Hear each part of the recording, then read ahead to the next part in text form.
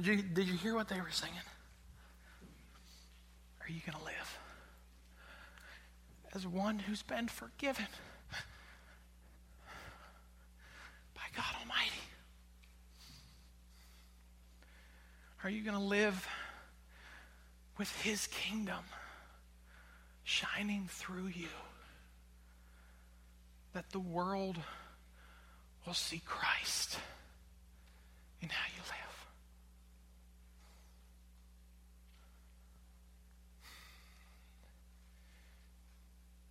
When I think about that, there are really no words that I can say other than praise be to Jesus. Praise Jesus for what He has done, for what He's doing.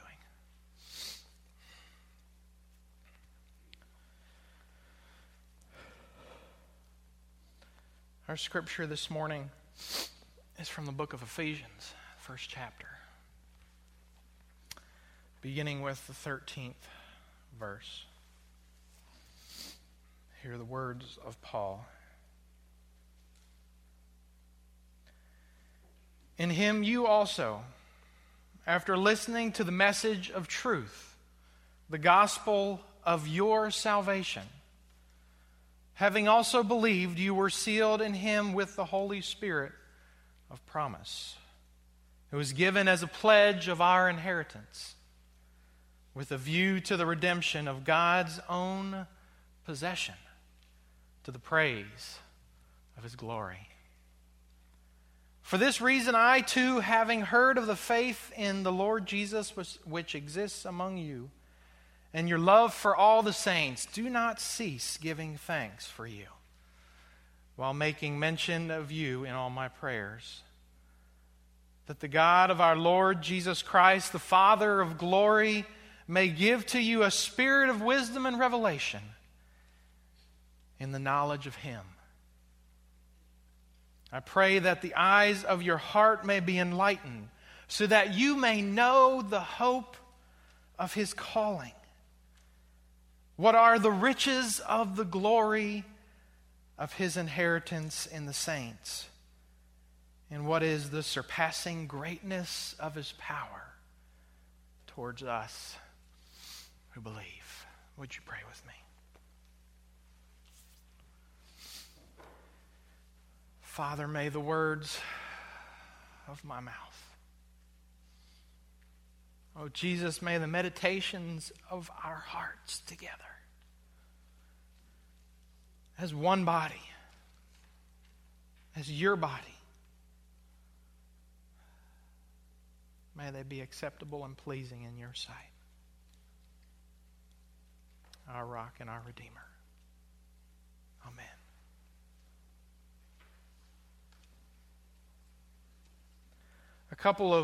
I guess it's been almost 6 months ago now, I was scrolling through news stories. And my eye caught on this one particular news story about an inheritance. Turned out this older gentleman in Nevada was living by himself and didn't really to have a whole lot of friends. No one in the neighborhood really knew him very well. And so at some point, the neighbors started to complain, or the police received complaints about some odor coming from this man's house. And they investigated, and it turned out this man had passed away about a month beforehand. No one knew. And so when the county clerk went into the man's home to begin the process of going through his possessions and starting the process after he passed away, he got to the garage and found a treasure trove of gold bars and gold coins, the sheer weight of which was worth $7 billion. The man had $200 in his bank account. No one knew what this man had. And this man had, his children had already passed before him, he had no more brothers or sisters alive, and the authorities had no idea what to do with this money. And as they had the funeral for the man, and turns out that through the guest list from the funeral, the authorities were able to identify one long-lost cousin who had not talked to this guy in several years, and she got the entire inheritance. You know, when we think of the word inheritance, our minds immediately go to monetary and physical possessions. Something we can touch, we can feel, we know it's there. And for those of us who may have wealthy parents or grandparents, we know one day we'll be getting some of those things from them. Some are a little maybe too eager to get those things. I know, heard of a couple of sisters who, when their parents were barely 60 years old, had already started to claim some of the possessions that they had in the house. One of the sisters wanted the grandfather clock, and the other sister said, okay, you can take the grandfather clock, but I want the kitchen table. And it just kind of exemplifies how we look at our life sometimes. Yet when we get to the first chapter of Ephesians here, Paul speaks of inheritance in a very different way. A way in which all of those that have passed before us would probably love to come back and tell us, you have no idea what it's like up here. Because the inheritance that we have is not one of earthly possessions. It's not one of worldly goods. It's a spiritual, it's a heavenly, it's an eternal inheritance. It's what allows us to get up in the morning, and even though the whole world may be collapsing upon us, we know, because the promise that God made to us, that Paul speaks of here, when he says, because you believe in Christ, you've been given a promise. And that promise is the Holy Spirit. My presence within you that will enable you to do so many things. A promise, a pledge of that inheritance being your final redemption. When we came into this world, Paul tells us we were slaves to sin and to death, without hope, without a prayer to do anything on our own. Yet because of Christ, because of the cross, we have hope. We know that there is something that is waiting us on the other shore. Something beyond this life that is above and beyond anything we can even possibly imagine in our world today. We know it's waiting for us. We know it's coming. Yet at the same time, Paul, I think, is also very clear that while, yes, our final inheritance, our final redemption will take place in the next age, there is a redemption that is happening right here, right now. Because if it was simply as easy as believing in Christ and God simply plucking you up out of the world and bringing you into heaven, then Paul wouldn't be writing to the Ephesians. Redemption is about a story, a journey, a day-by-day account of how we live our lives. Yes, we look forward to that day when we will see Jesus face to face, when we will surround the throne of God and sing praises with the elders and all the saints who have gone before us. But the kingdom of God is just as present here and now. And we need to be a part of that. That is why I believe as we go further down the passage this morning to the 18th verse, Paul says very clearly that this promise, this inheritance, this pledge that God has given to you, the Holy Spirit inside of you, is going to enable you to do some very specific things. And Paul says, I am praying that this becomes true in your lifetime. He prays that the Ephesians would know what is the hope of their calling. Their calling as sons and daughters of God, as members of the kingdom of heaven. Paul wants the Ephesians to understand that there is something beyond what is happening today that you have to look forward to. There is something that you will experience that you will eventually come to know. And no matter what this world may throw at you, no matter what may happen in your life, and let's be honest, life down here is not always a cupcake. We all have our shares of heartaches. We all, at one time or another, deal with death. We deal with sickness. We deal with broken relationships. We deal with suffering. Yet in the midst of all of that, the Holy Spirit is inside of you telling you, hold on to me because it's going to be better.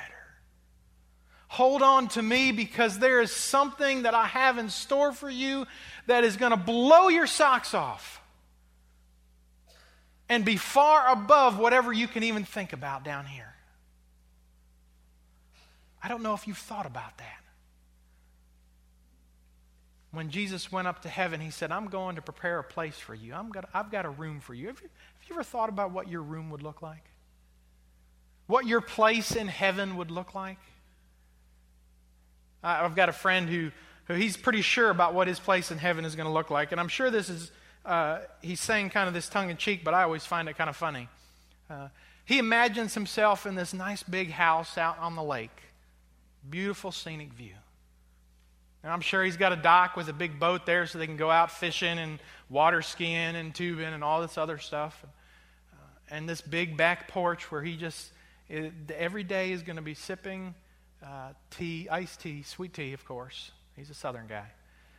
Sweet tea on the back porch. And this is the best part about it. And he's going to do it with Reba McEntire. He told me he and Reba are going to be tight. They are going to do that every day because Reba's living right next to him. But have you thought about what your place in heaven is going to be like? What you are hoping for?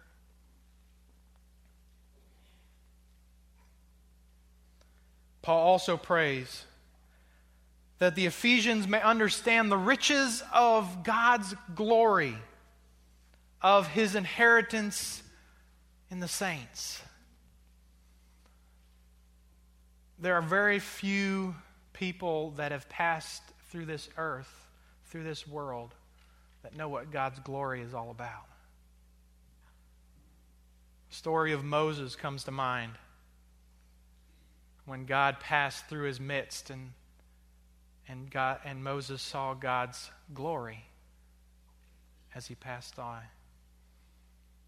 The disciples on the mount when Jesus was transfigured is another story that comes to mind of someone who has witnessed the glory of God. And it is hard to describe what the glory of God is like. Because it's not tangible. It's not something you can grab a hold of. The best way that I can describe it is, and you may have experienced this in your life, you may not have, you may have heard stories about it, but sometimes don't you meet someone who seems larger than life?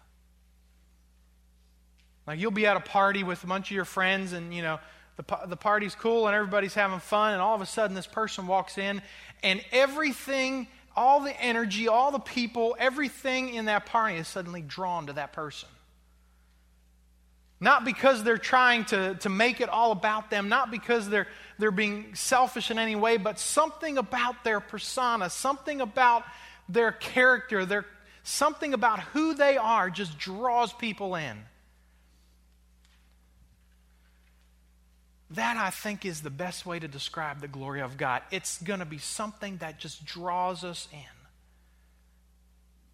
A bright light, a clap of lightning, something so brilliant and so magnificent, like a huge magnetic field. It will just draw us in. The Holy Spirit will give us a glimpse of what that looks like as we fellowship with Him here on earth. And then the third thing that Paul prays for is that they would know what is the surpassing power, greatness of His power towards those who believe. This power that the Holy Spirit offers is not one to simply grab a hold of and use for your own benefit, for your own purposes. In another letter, Paul writes to the Colossae church and basically says, Jesus could have had the power and the authority to do whatever He wanted. He could have grabbed a hold of that, which was only due to God the Father, and taken it for His own and done whatever He wanted to. But He said, no, that's not what I've been sent to do. Paul says He humbled Himself, came down on earth, and went to the cross for you and me. This power that comes from the Holy Spirit is not necessarily a power to go out and do great and mighty things and wondrous things that will awe and amaze the crowds. That's not to say that there are not some who are not called to do that. But I believe for most of us, this power from the Holy Spirit is the ability to make it through whatever comes our way. It's the power to comfort, to encourage, to lift one another up.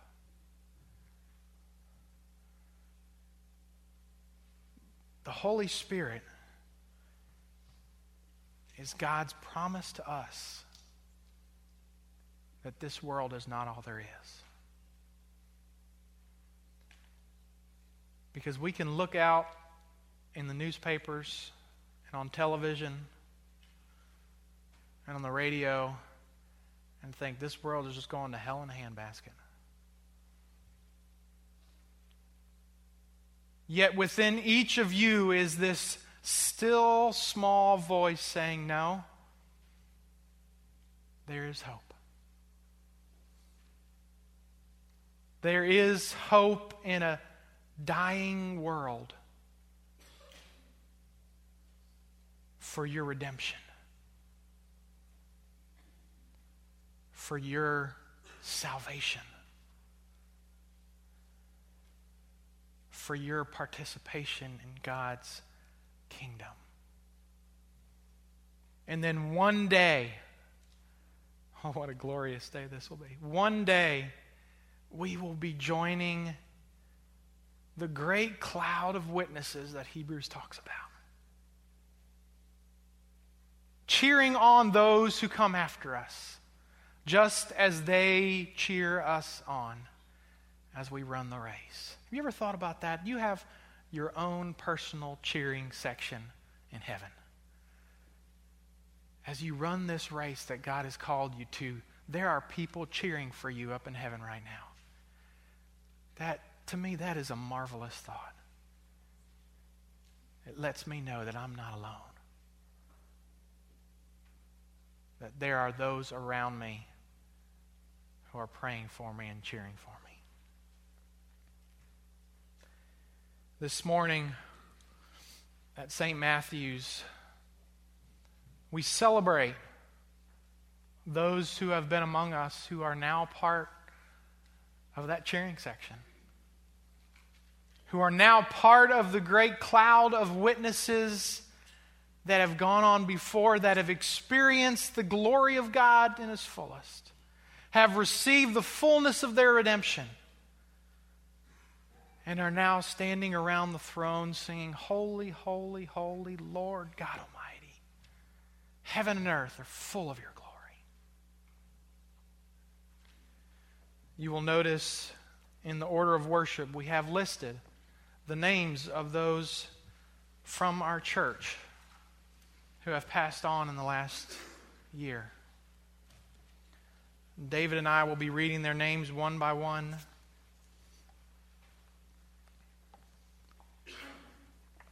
Tim will be ringing a bell in memory of them, and a candle will be lit. For those of family members who are here that would like to light a candle, I'll invite it in a few seconds if you would just find a seat at the very front row here so that you may come and light a candle for your beloved one. And let us remember that this is not just a time to mourn. Anytime we lose someone who's close to us, there are tears. There is sorrow. Yet because of what Christ has done for us, there is also joy. Because we know that something better awaits us. So as we honor these saints of St. Matthew's, I'll invite everyone to stand, that we might remember their lives and their ministry in the kingdom.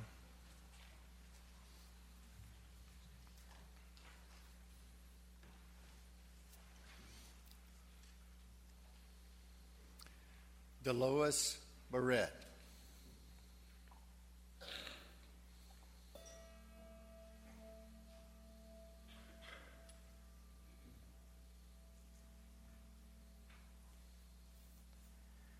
Vicky Bowen.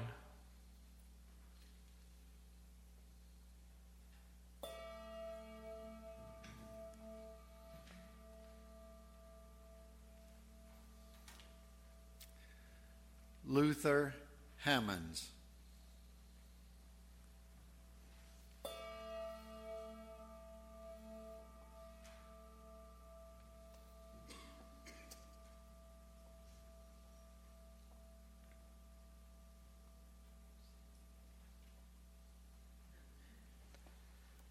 Lori Holland.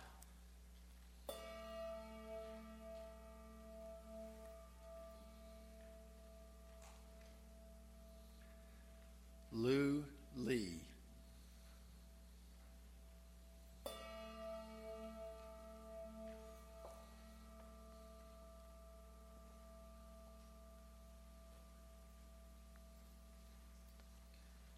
Deanna Merrill.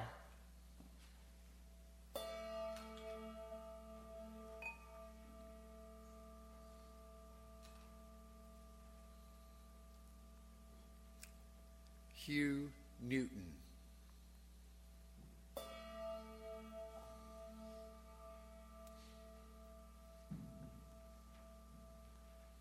Bess Patrick.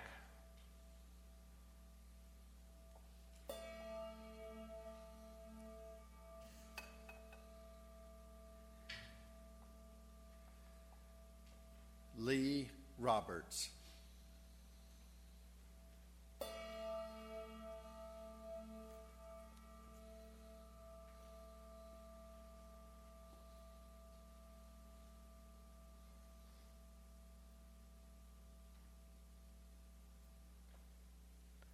Christy Sigrist.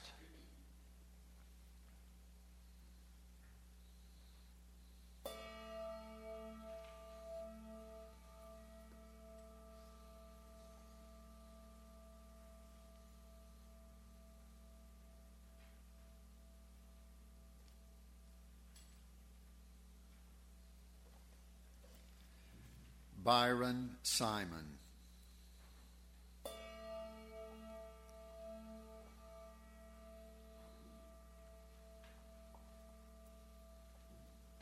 Helen Smith.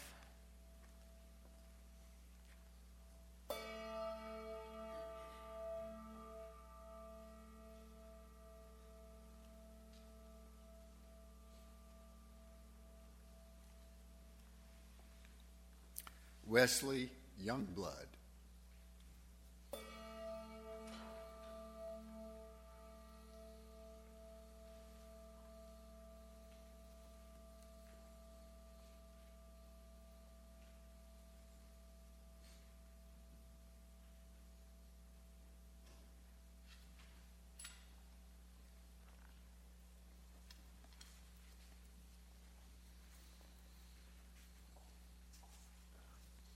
The symbol of the candle is eternal, ever burning, ever lighting the way. And we remember these saints as they lit our way, as they cheer us on,